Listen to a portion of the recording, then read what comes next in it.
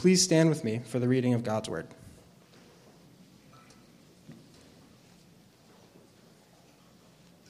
So we are continuing through Mark, and we will be in Mark chapter 2, verses 13 through 17.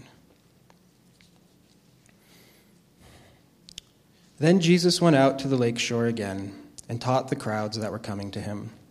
As he walked along, he saw Levi, son of Alphaeus, sitting at his tax collector's booth. "Follow me and be my disciple," Jesus said to him. So Levi got up and followed him. Later, Levi invited Jesus and his disciples to his home as dinner guests, along with many tax collectors and other disreputable sinners. There were many people of this kind among Jesus' followers. But when the teachers of religious law, who were Pharisees, saw him eating with tax collectors and other sinners, they asked his disciples, "Why does he eat with such scum?" When Jesus heard this, he told them, "Healthy people don't need a doctor. Sick people do. I have come to call not those who think they are righteous, but those who know they are sinners." This is God's word. You may be seated. Good morning. Good morning. All right. Well, if it's your first time joining us, welcome. Glad to see that actually so many of you turned out with all the hysteria going on. Yes. I have my own thoughts on what's happening right now in the world. I will keep those thoughts to myself, and I will just remind us that, I'll say this, we live in a world that is in so many ways so secure, and people are just about their own story, their own narrative, and they're just pursuing that just almost blindly. And I do think, though we mourn the death and sickness of many who have been affected by, whether it's the flu this year or whether it is the coronavirus, when things like this happen, they rock people's world because they undermine that progressive narrative of it's getting better all the time and I am just going further and further and I can secure myself and have the life that I've always dreamed of, especially the Western secular narrative. And so I would encourage you, church, as we have a refuge and strength in God Most High, the one who, as Psalm 121 says, we lift our eyes to the hills. Where does our help come from? Our help comes from the Lord who made heaven and earth. He who keeps you will not slumber or sleep. And so I remind you of that. We have such security in the Lord that no matter what happens, He will keep us. He will protect us, that even death cannot keep us from God and from what God has for us, and so that we can be, as it were, these pillars in our community of peace, and that we can minister and serve those who are being, just totally rocked by this. So, just a pastoral word of encouragement. So if it is your first time, we are going through the Gospel of Mark, and we are taking this book and we're using it, as Christians have done for centuries, really as a template to understand in a deeper way what it means to be disciples of Jesus. A few weeks ago, we looked at Mark's gospel being an invitation to discipleship to Jesus. It's an invitation to be with Jesus, to become like Jesus, to do what Jesus did. So that means then, as we're walking through Mark, as maybe you're reading along, I would just encourage you that you would be looking for things about Jesus that you can live out. Now, we can't do everything that Jesus did, right? You can't die for anyone's sins. You cannot rise from the dead, okay? Don't try it, right? It will not work well for you. But in the ways that we can, let's follow Jesus. That's what this book is about. It's an invitation to follow the rhythms, habits, and disciplines of Jesus' life, to follow him in these things, to be with him, to become like him, to do what he did. I've been really blessed by Dallas Willard as I've been studying more and more about discipleship and discipline. And he talks about how really the big idea of the Gospels is that we can become like Jesus, that this is the goal of the gospel, not just to forgive our sins and get us a ticket to heaven when we die, or that we could get out of this world or this crummy situation, but really that we would be transformed, that we would be made like Jesus, that we would become children of God, yes, by the work, the redemptive work, atoning work of Jesus on the cross, but then by following him, by becoming like him. And we are to follow him, as Willard says, in his overall way of life as our way of life totally. It's not just that we take, a few pieces of Jesus' life that we like, that we prefer. It's not just that we follow what he said, but we follow his rhythms. And we remember, I think 2 weeks ago, we looked just at Jesus' rhythm of silence and solitude, of being alone with the Father, his priority of seeking the presence of God. We'll look at his priority of prayer. This morning, we're going to look at his priority of seeking those who are far from God. So again, as we walk through this book, this is going to be our big focus for us, learning the rhythms of Jesus. And so here, as I just said in Mark 2, in the midst of this continuous conflict with the religious leaders, it's going to go on into chapter 3, we have Jesus inviting sinners into his inner circle. I love that when it says, "For there are many tax collectors and sinners, for many of them followed him." It's like, oh, what an interesting note. Like when you think about Jesus, and maybe you've watched like Jesus of Nazareth, or you've watched some of those other, made-for-TV gospel movies, I guess is what they are. Like the crowd that Jesus keeps is usually pretty kept, right? It's pretty safe. But if you really think about it when you read the Gospels, this probably looks something like a zombie apocalypse, right? You've got like people with missing limbs, you've got blind people, you've got, prostitutes, tax collectors. This was a motley crew that followed Jesus around. It was not pretty, it was not nice. And I just love this note by Mark. There were many of these kinds of people that followed Jesus. So we're going to look at maybe what that might look like for us as followers of Jesus. So I would like to suggest that this section, verses 13 through 17, what you get out of it really depends on how you see it. And I think that there are 3 groups in this story and 3 ways to see and understand this story that can help our understanding. One way to see it is through the eyes of the religious leaders. So we're going to look at that this morning. The other way to see it is through the eyes of Levi, the tax collector. And third is to see it through the eyes of the disciples, or as followers of Jesus, how we would see it. Now, you may find yourself in any one of these groups this morning, and I hope you do. And I hope that the Lord will speak to you through his word in a real practical way. So let's look at it, right? So first, through the eyes of the religious leaders. It's important to remember the context in which Jesus is doing all of these healings, teachings, and acts, right? Jesus in Mark 1:15 sets the scene for his ministry. He is going around preaching, declaring that the kingdom of God is here or breaking in. And we've talked about this extensively at Refuge. But the kingdom of God is this big idea in Scripture. It's when God would return to the earth as its rightful king, and he would set everything right. He would make everything sad come untrue. He would heal what was broken. He would fill up what was empty.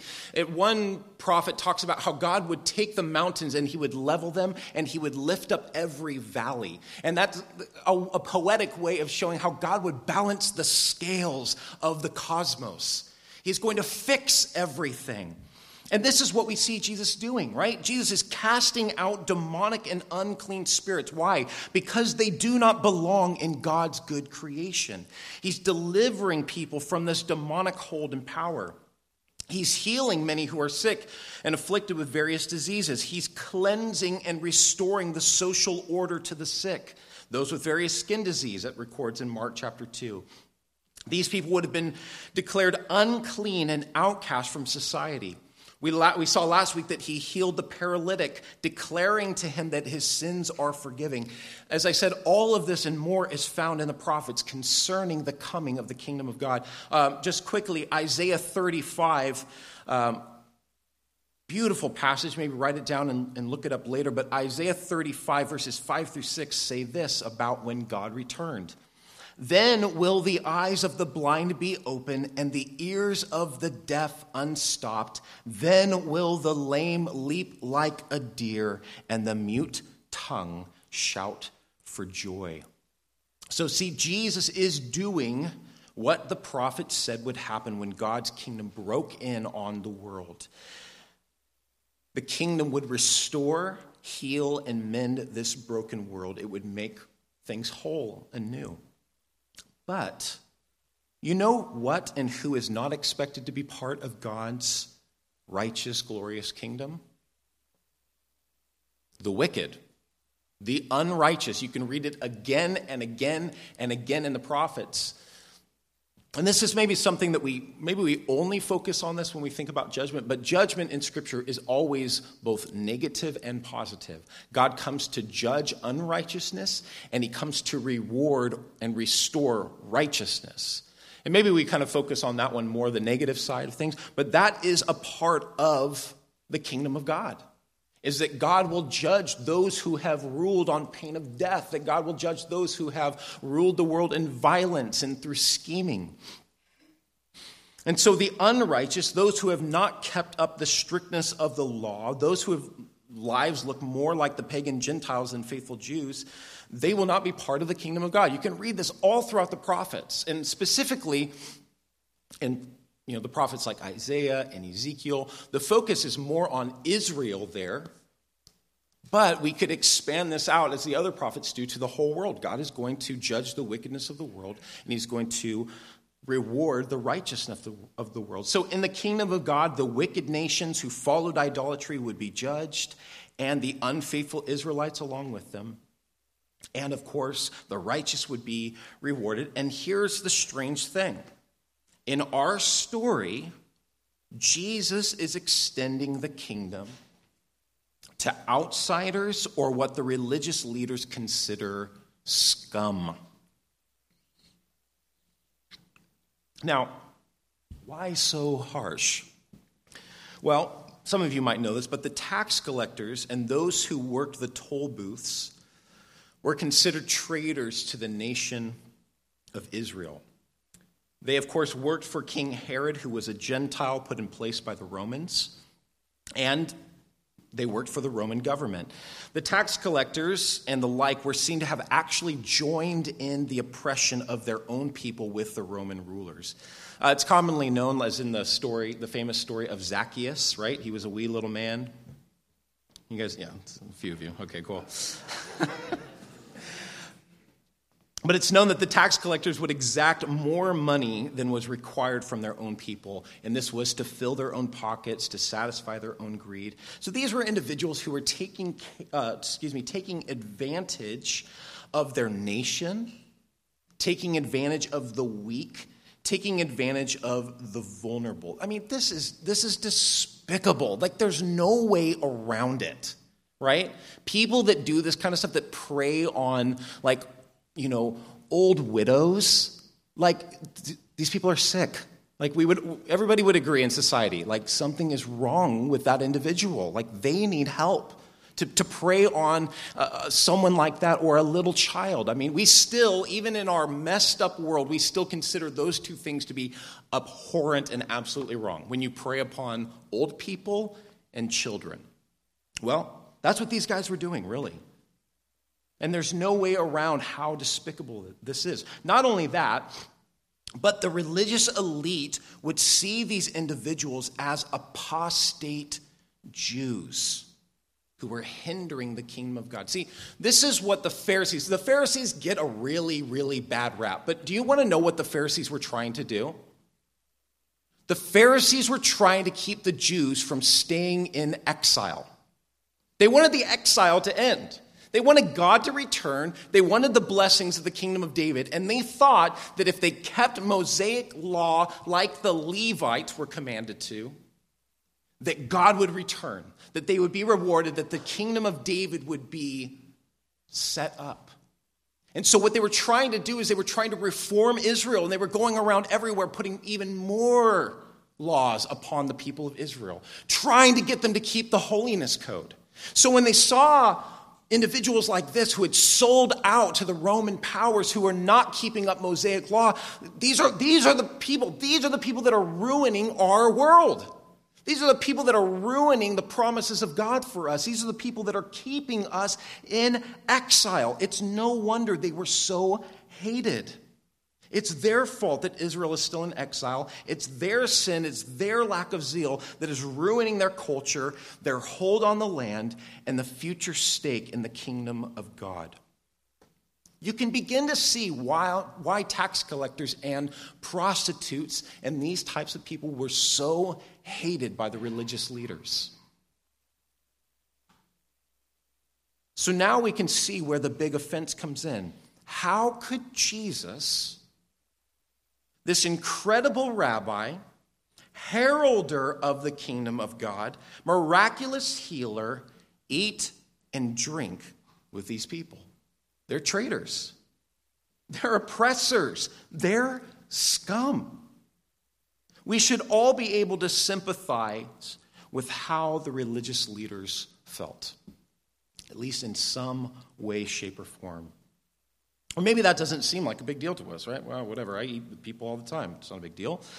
Eating and drinking with people in this day and age, in this culture, still even to this day in Eastern cultures, is a very intimate thing. It was a sign of closeness and deep association. It's as if Jesus is totally condoning their lifestyle choices and behavior. So the religious leaders are greatly stumbled and ask, they're so stumbled, they won't even go to Jesus. They're going to go to Jesus' disciples. Why does this man eat with such scum? Like the shock and horror of the whole scene, right? So I was doing some research and studying, right? So there's a rabbinic interpretation of Torah. Maybe you've heard of it. Torah is the first 5 books of the Bible. It's called the Mishnah, rabbinic interpretation. In it is a reference to this kind of thinking. It says this, listen, keep thee, apparently they spoke Old English back then, keep thee far from an evil neighbor and consort not with the wicked and lose not belief in retribution, right? Remember the judgment, right? Stay far from sinners, remember the judgment. Here's another one, another interpretation with the same kind of sentiment. Let not man ever associate with a wicked person, not even for the purpose of bringing him near to the Torah. Whoa, that's pretty harsh, right? Don't ever associate with wicked people, not even to redeem them. Like, they've made their bed, they're going to lie in it. So, what is Jesus doing here? Some modern people would identify Jesus as turning over the tables, giving the proverbial finger to the religious leaders, right? And, sometimes people are just like, yeah, Jesus, like just stick it to him. Like this is what Jesus is about. So our culture, I just need to say this, our culture is currently all about deconstructing and tearing down tradition in the name of authenticity and truth. And though Jesus is authentic and truthful, this is not what he is doing. This is not what Jesus is doing. Jesus is not a progressive deconstructionist, okay? In fact, those who try to make Jesus their pet or mascot for defying every tradition and deconstructing everything around them need to reread the scriptures and the life of Jesus. I think sometimes we attribute way too much of the American individualistic spirit to the life of Jesus. So let me say this. Of course, Jesus upset the religious leaders and their strict interpretation of the law of Moses, but it wasn't because Jesus was a progressive or a revolutionary, at least in the way that we use the terms, but it was because Jesus was ancient. Jesus was recalling something ancient and rooted in the narrative of Scripture, and that was the heart of Yahweh, the God of Israel. God's heart, we see this in the prophets, is to bring back Israel to himself. Remember, Israel is the whore, the harlot, the one who has aligned herself with the other nations, gotten into bed with them, made alliance with them, followed after their gods. And God, Yahweh, has gone after them again and again and again and again. He's even handed them over to their sin so that they would get sick of it, so that they would, hate the repercussions so much that they would come running back to God. God's heart is to restore Israel to himself, to go after the lost sheep of the house of Israel. Listen to this, Psalm 142, 1-6.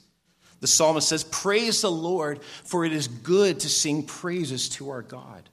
For it is pleasant, and a song of praise is fitting. For the Lord builds up Jerusalem." Why? Because it was destroyed because of the sin of Israel. He gathers the outcasts of Israel. He heals the brokenhearted and binds up their wounds. He determines the number of the stars. He gives to all of them their names. Great is our Lord and abundant in power. His understanding is beyond measure. The Lord lifts up the humble. He casts the wicked to the ground. Had the religious leaders forgotten that Yahweh is gracious and compassionate, that he's slow to anger, that he is abounding in steadfast love, that he forgives sin and iniquity to the third and fourth generation, but by no means clears the guilty or unrepentant? The prophet Isaiah declared that when the Lord returned to Israel, he would gather his people together along with even the outcasts of Israel. And this is what the psalmist is celebrating. Listen to this again in a passage about the restoration of Israel. It says, "The Lord God who gathers the outcast of Israel declares, I will gather yet others to him beside those already gathered." I love that. I love in Scripture when God identifies himself. You'll find all throughout the prophets that God has this soft place in his heart for the foreigner, the fatherless, the widow, and the poor. That he is the one who protects them. Not only that, but he is the one who avenges them.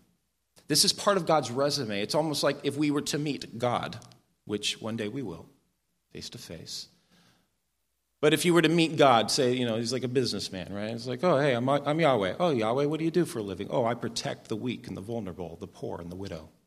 Oh, okay, nice to meet you, right? I mean, it's like, this is what he does. This is how he identifies himself. And I love this right here.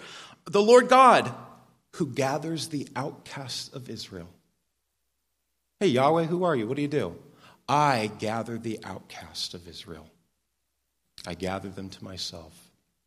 I love these insights into the heart of God. Our God is the one who makes outsiders insiders, the lost found, the sick whole, the sinner into a saint. And this is what Jesus is doing here. He is seeking out and loving on human beings who are far, far away from the God who created them and loves them. So that's one way to see this portion of Scripture. But there's another way. I think it's good to think about what the modern equivalent of an ancient tax collector would be. So let's think about this through the eyes of Levi. Everybody know what a meter maid is? Yeah. People love meter maids. The guys and girls that go around town mercilessly giving tickets out to us innocent people that were only going to be 5 minutes, just grabbing a cup of coffee, didn't think I need to put any money in the meter. I mean, come on, right? I'm just in the loading zone because I had my flashers on. Did you not see? I mean, I've got all the excuses in the book. So our church location used to be downtown, and I used to hold up at a coffee shop all the time and study. And I swear to you, I've lived in a lot of places, and I have never seen people treated worse than meter maids in my life. Like there's no one else on earth that I've seen more berated and verbally abused than meter maids, right? I've seen them chased down, punched, screamed at, flipped off, cussed out. Like, people forget that they are human beings that are simply doing the job that our local government has, hired and called them to do. Serious. I mean, I've seen stuff go down that is dark. Like, dude, it's a quarter. Like, you could have just put a quarter in. Like, you could have avoided this whole thing. Anyway. I imagine that this is probably close to what Levi must have felt like, day after day, exacting a toll for a government that everyone hated and wanted overthrown. I mean, just think for a minute about how our own country acts when it feels that its rights or freedoms are being threatened or infringed upon. People get straight up violent. So imagine then that you have aligned yourself with the oppressive Roman government. I mean, there are those among your people who carry daggers so that they can assassinate Roman soldiers. What do you think they want to do to you? Right? Think of the names that he would have been called day after day. Think of how he would have been treated day after day after day as people came to pay their tax or had to pay the toll for a land that God said belonged to them and to their fathers. And then one day, along comes a different sort of man. And this man, who's been announcing God's kingdom, doing signs and wonders, all of a sudden he walks up to Levi's booth and he says these astounding words. Come, follow me.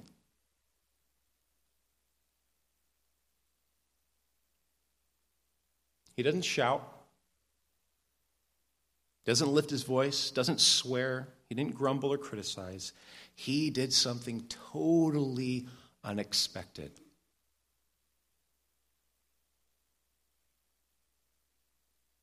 He offered Levi an invitation to his person and inner circle. I mean, this might be the first time in ages that someone's treated Levi like a human instead of a piece of trash. So I just want us to pause for a minute and think about in our society, and I mean, this could be locally, but even nationally, who are the people that we consider to be ruining our culture? These people, they're ruining our city, our nice, wonderful city. These people are ruining our country. Now, it depends on who you are, it depends on who you associate, depends on what news media outlet you read.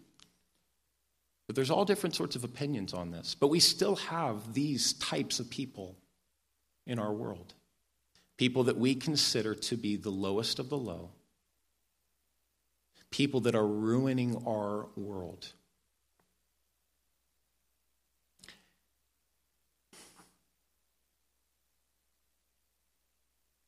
And what we find in this scene is that our teacher, our Savior, goes after those people and invites them to be his friend. Invites them into his inner circle and to be his disciple. Now, in the very next scene, we find Jesus at a party, a celebration of sorts with these people. And again, I know I said this earlier, but I love this line. There were many tax collectors and sinners there, for they followed him. And I do want to note that, right? There are many tax collectors and sinners there, but notice they're following Jesus. So in the same way that you and I have all come from various backgrounds, and we have all sorts of baggage, and our stories are probably riddled with a lot of sin and a lot of evil, whether we have acted upon those things or whether we have simply thought those things. We've got a story to tell. And yet here we are today because maybe we're interested in Jesus. We want to be a follower of Jesus, or we call ourselves a follower of Jesus. How are we any different from these people who have left that life, even though they might still be identified with that, left that life to be a follower of Jesus?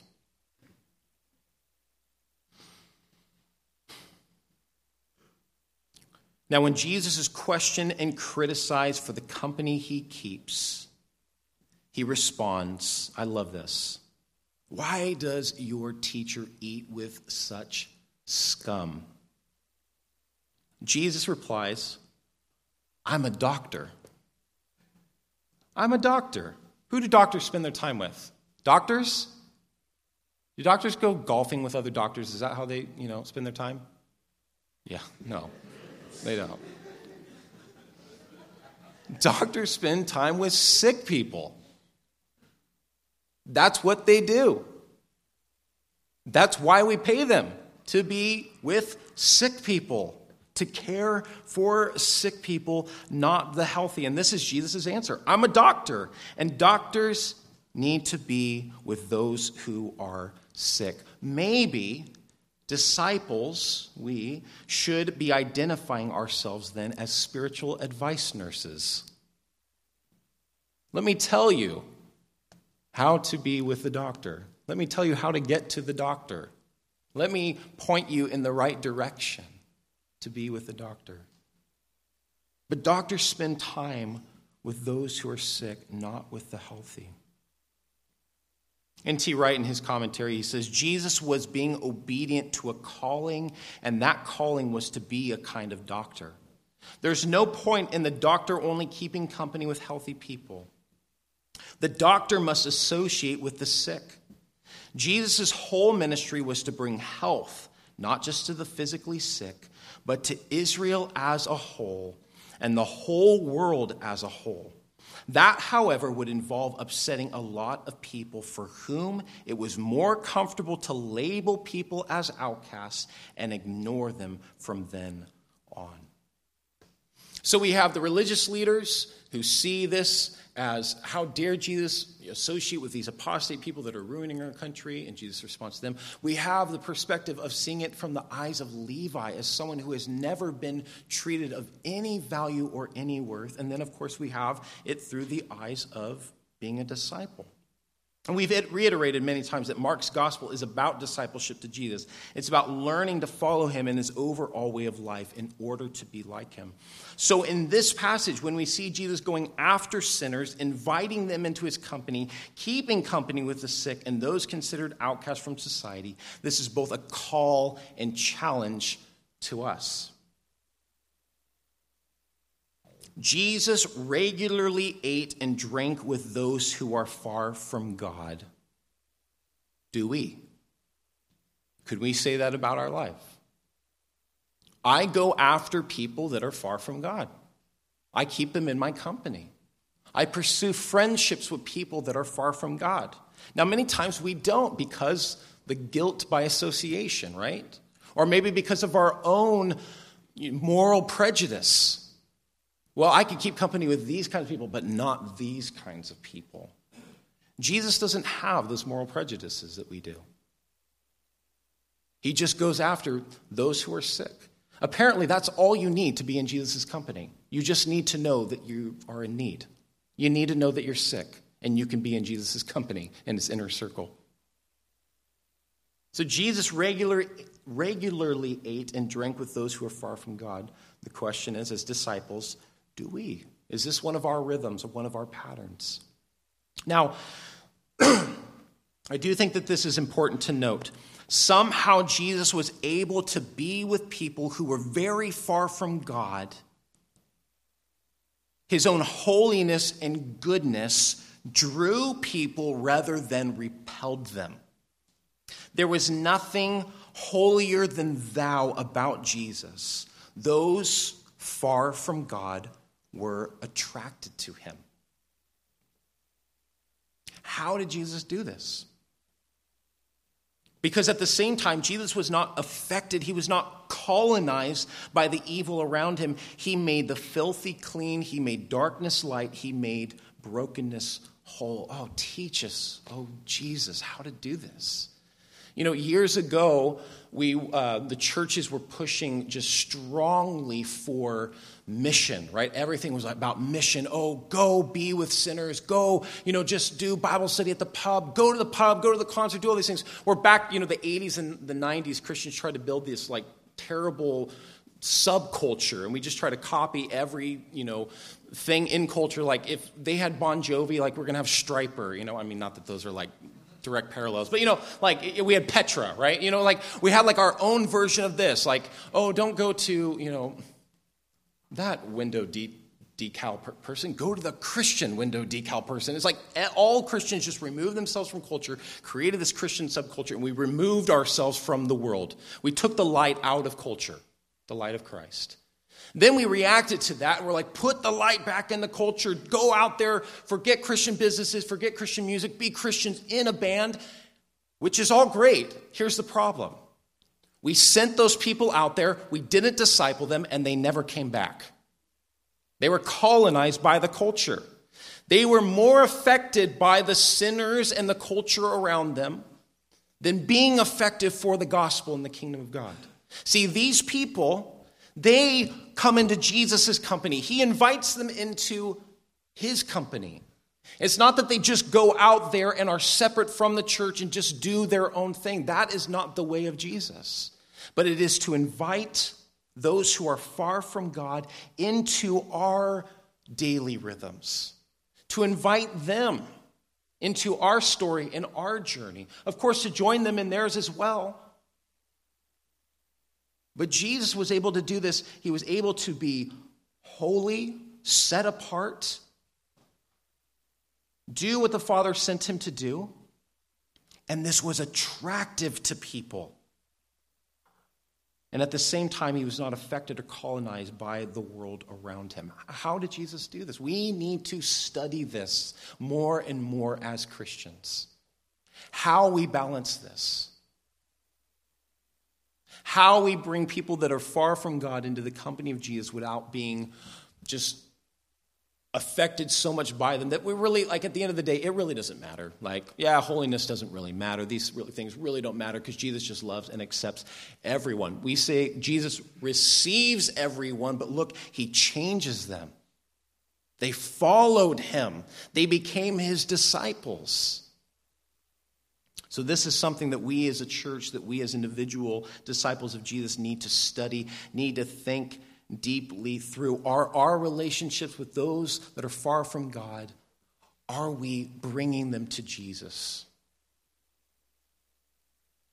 Are we bettering their lives? Or as one author put it, are we alerting them to the kingdom of God?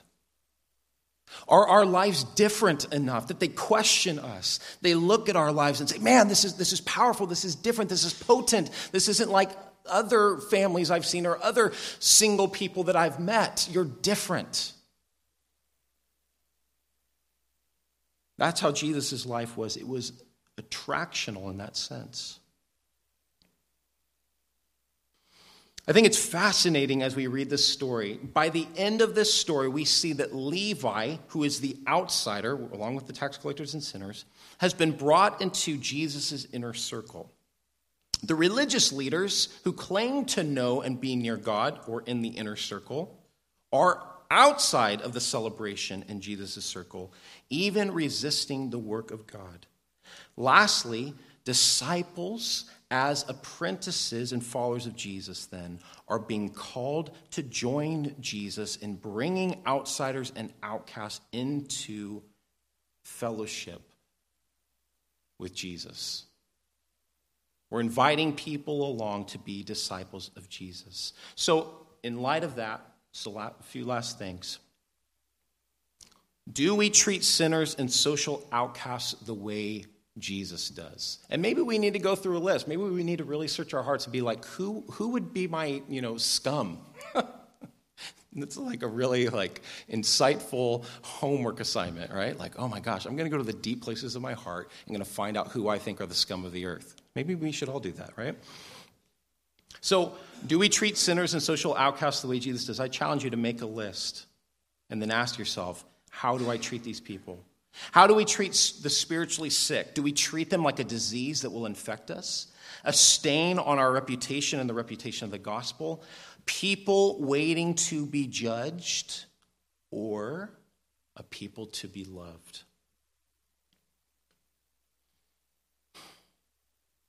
Many times the way we view outsiders is that they need to get right before coming to God. They need to clean themselves up in order to be presentable. But this is not the pattern we see in Jesus. I love this. It's coming from Ben Meyer. He says this: the act of Jesus was to reverse that structure. With Jesus, it was communion first, conversion second. His table fellowship with sinners implied no acquiescence in their sins, for the gratuity of the reign of God canceled none of its demands. But in a world in which sinners stood inescapably condemned, Jesus' openness to them was irresistible. Contact triggered repentance. Conversion flowered from communion. In this tense little world of ancient Palestine, where religious meanings were the warp and woof of the social order, this was a potent phenomenon.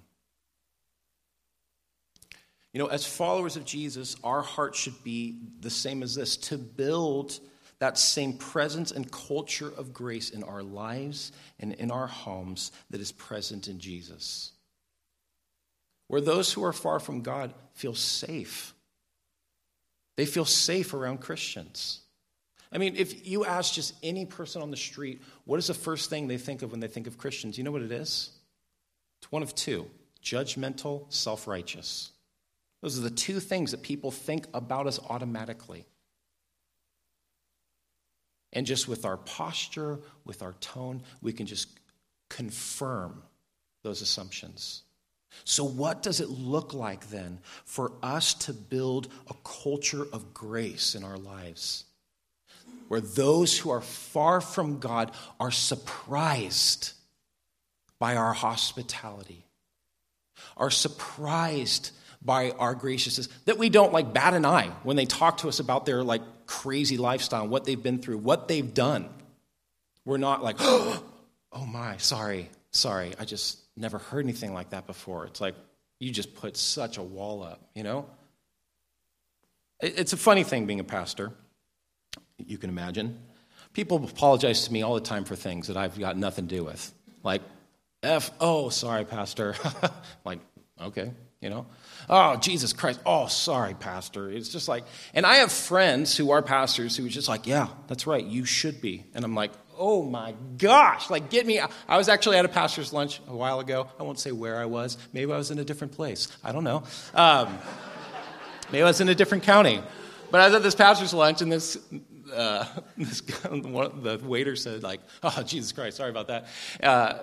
Because he spilled something, and another pastor there was like, our Lord and Savior, and then just stared him down. And I was like, get me out of here. You know, like, oh my gosh, I just felt so awkward. Rather than allowing the way that we treated our waiter, our conversation as men not being derogatory or objectifying women, being sexualized. Rather than allowing that to shine as our light positively, the way that we loved on each other, the way that we were talking about deep things in our lives with one another, allow that to be the salt and light. No, instead we're just like, that's right, buddy, you better be sorry for insulting our Lord and Savior by saying his name about spilling water. Now, I hope that nobody in this room does that, but maybe we do. That's not the posture of Jesus. It just isn't. That doesn't win people to the gospel. It is the grace and mercy. Remember, as Paul says, the gospel begins with kindness. When the kindness and loving mercy of our God appeared not by works that we have done, but by his grace he saved us. When the loving kindness of our God appeared. What does it look like for my life to be a megaphone for God's loving kindness? Again, just going back to that scene, asking our waiter, talking to him about his life, how his day is going, being aware of him. That we're not just a bunch of religious leaders here to do our thing and ignoring everyone who we think is underneath us, but we're bringing him into the conversation, treating him as another human being who has been made in the image of God, someone to be loved, someone to be considered. I know that this is simple, but truly, church, in going to the grocery market, going to Starbucks, going to Pete's, wherever you go, whatever you do, making eye contact with people. Asking them how they're doing with sincerity. I mean, it doesn't take a whole lot to just be a dignified human being these days, sadly, right? So if you just do a few of those little things, your life will stand out. And you will be given opportunity to invite people along, to show them hospitality, to bring them along as you follow Jesus. So, church, let us build individually, collectively, these cultures of grace. To practice the posture of Jesus, where people who are very far from God feel welcome and accepted, and yet confronted with the reality of God's grace and good news in the light of their sins and failings. That we have a big God who isn't like, oh, by people's sin. You right? We got a big God. The other day somebody said something to me about their sin, and I was like, oh, that's okay. Jesus can take care of that. And they were like, what? Yeah.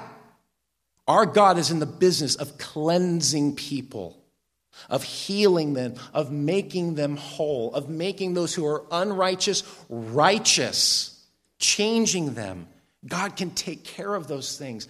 Let's not freak out. Let's not worry. Let's not pretend like their story is over. They're still in process. God can do great things as we practice this posture of grace. I'm going to close with this. When the grace of Jesus Christ defines the doctrine and culture of God's people, sinners, outsiders feel welcome, and they can safely confess and forsake sin. Even extreme sinners can find themselves wonderfully forgiven and freed. Let's build a culture where sinners feel safe to join us on a Sunday morning, or at a small group, or at our dinner table with our family, or at a table at the coffee shop. Let's build that culture. Let's give people a lot of time and exposure to the good news, because changing is difficult. And we want to give people exposure to the gospel and God's grace again and again and again and again, so they have time to think over their lives at a deep level in order to really commit their lives to Jesus Christ. Of course, the goal is not to make the church safe for sin to continue to fester. It's to make it safe for confession and repentance. So as disciples of Jesus, we are called to follow in his steps, to alert the Levites and outcasts of this world to the kingdom of God by inviting them into our own lives, going after those who are far from God. The question is, will we respond to this call? Or is this too inconvenient to our rhythms? Is this, we're just not interested? The question then is, are we followers of Jesus? I mean, this is what Jesus was known for. Associating with those who are far from God. In some way, shape, or form, disciples' lives should be imitating this character aspect of the life of Jesus. So, Lord, search our hearts. Search our hearts. Lord, remind us this morning that we ourselves were born far from you. Lord, that God has no grandchildren. Remind us of that. But it was the grace and the kindness and of the love of God our Savior that reached to us when we were far from you and brought us near. Remind us of that. Lord, we are not better than anyone else. We have simply been redeemed by the blood of the Lamb. And those far from you can have that redemption as well. Remind us of that, Lord. Stir up our hearts, our compassion, our empathy for those who are far from you. Lord, open our eyes to our neighbors and our coworkers employers and employees, Lord, who are far from you. Lead us, Lord, in those conversations where we can love on them, where we can show them the posture, that gracious posture of Jesus. Lord, draw people to the healing, cleansing blood of our Savior. Do that through our lives, Lord. And so now, Lord, as we close our time in worship and praise, we pray, Lord, that you would do that. Holy Spirit, stir up this word in our hearts. Bring conviction, bring direction. Lord, speak to us now. Speak through us to one another now as we minister to one another, as we come to your table. The bread and the cup reminds us of that shed blood that is for the life of the world. That body that was broken for us. Remind us, Lord, of what you've done for us and send us out as witnesses of your grace, of your mercy, of the transformation that you long to bring as we become followers of you. We pray this in Jesus' name. Amen.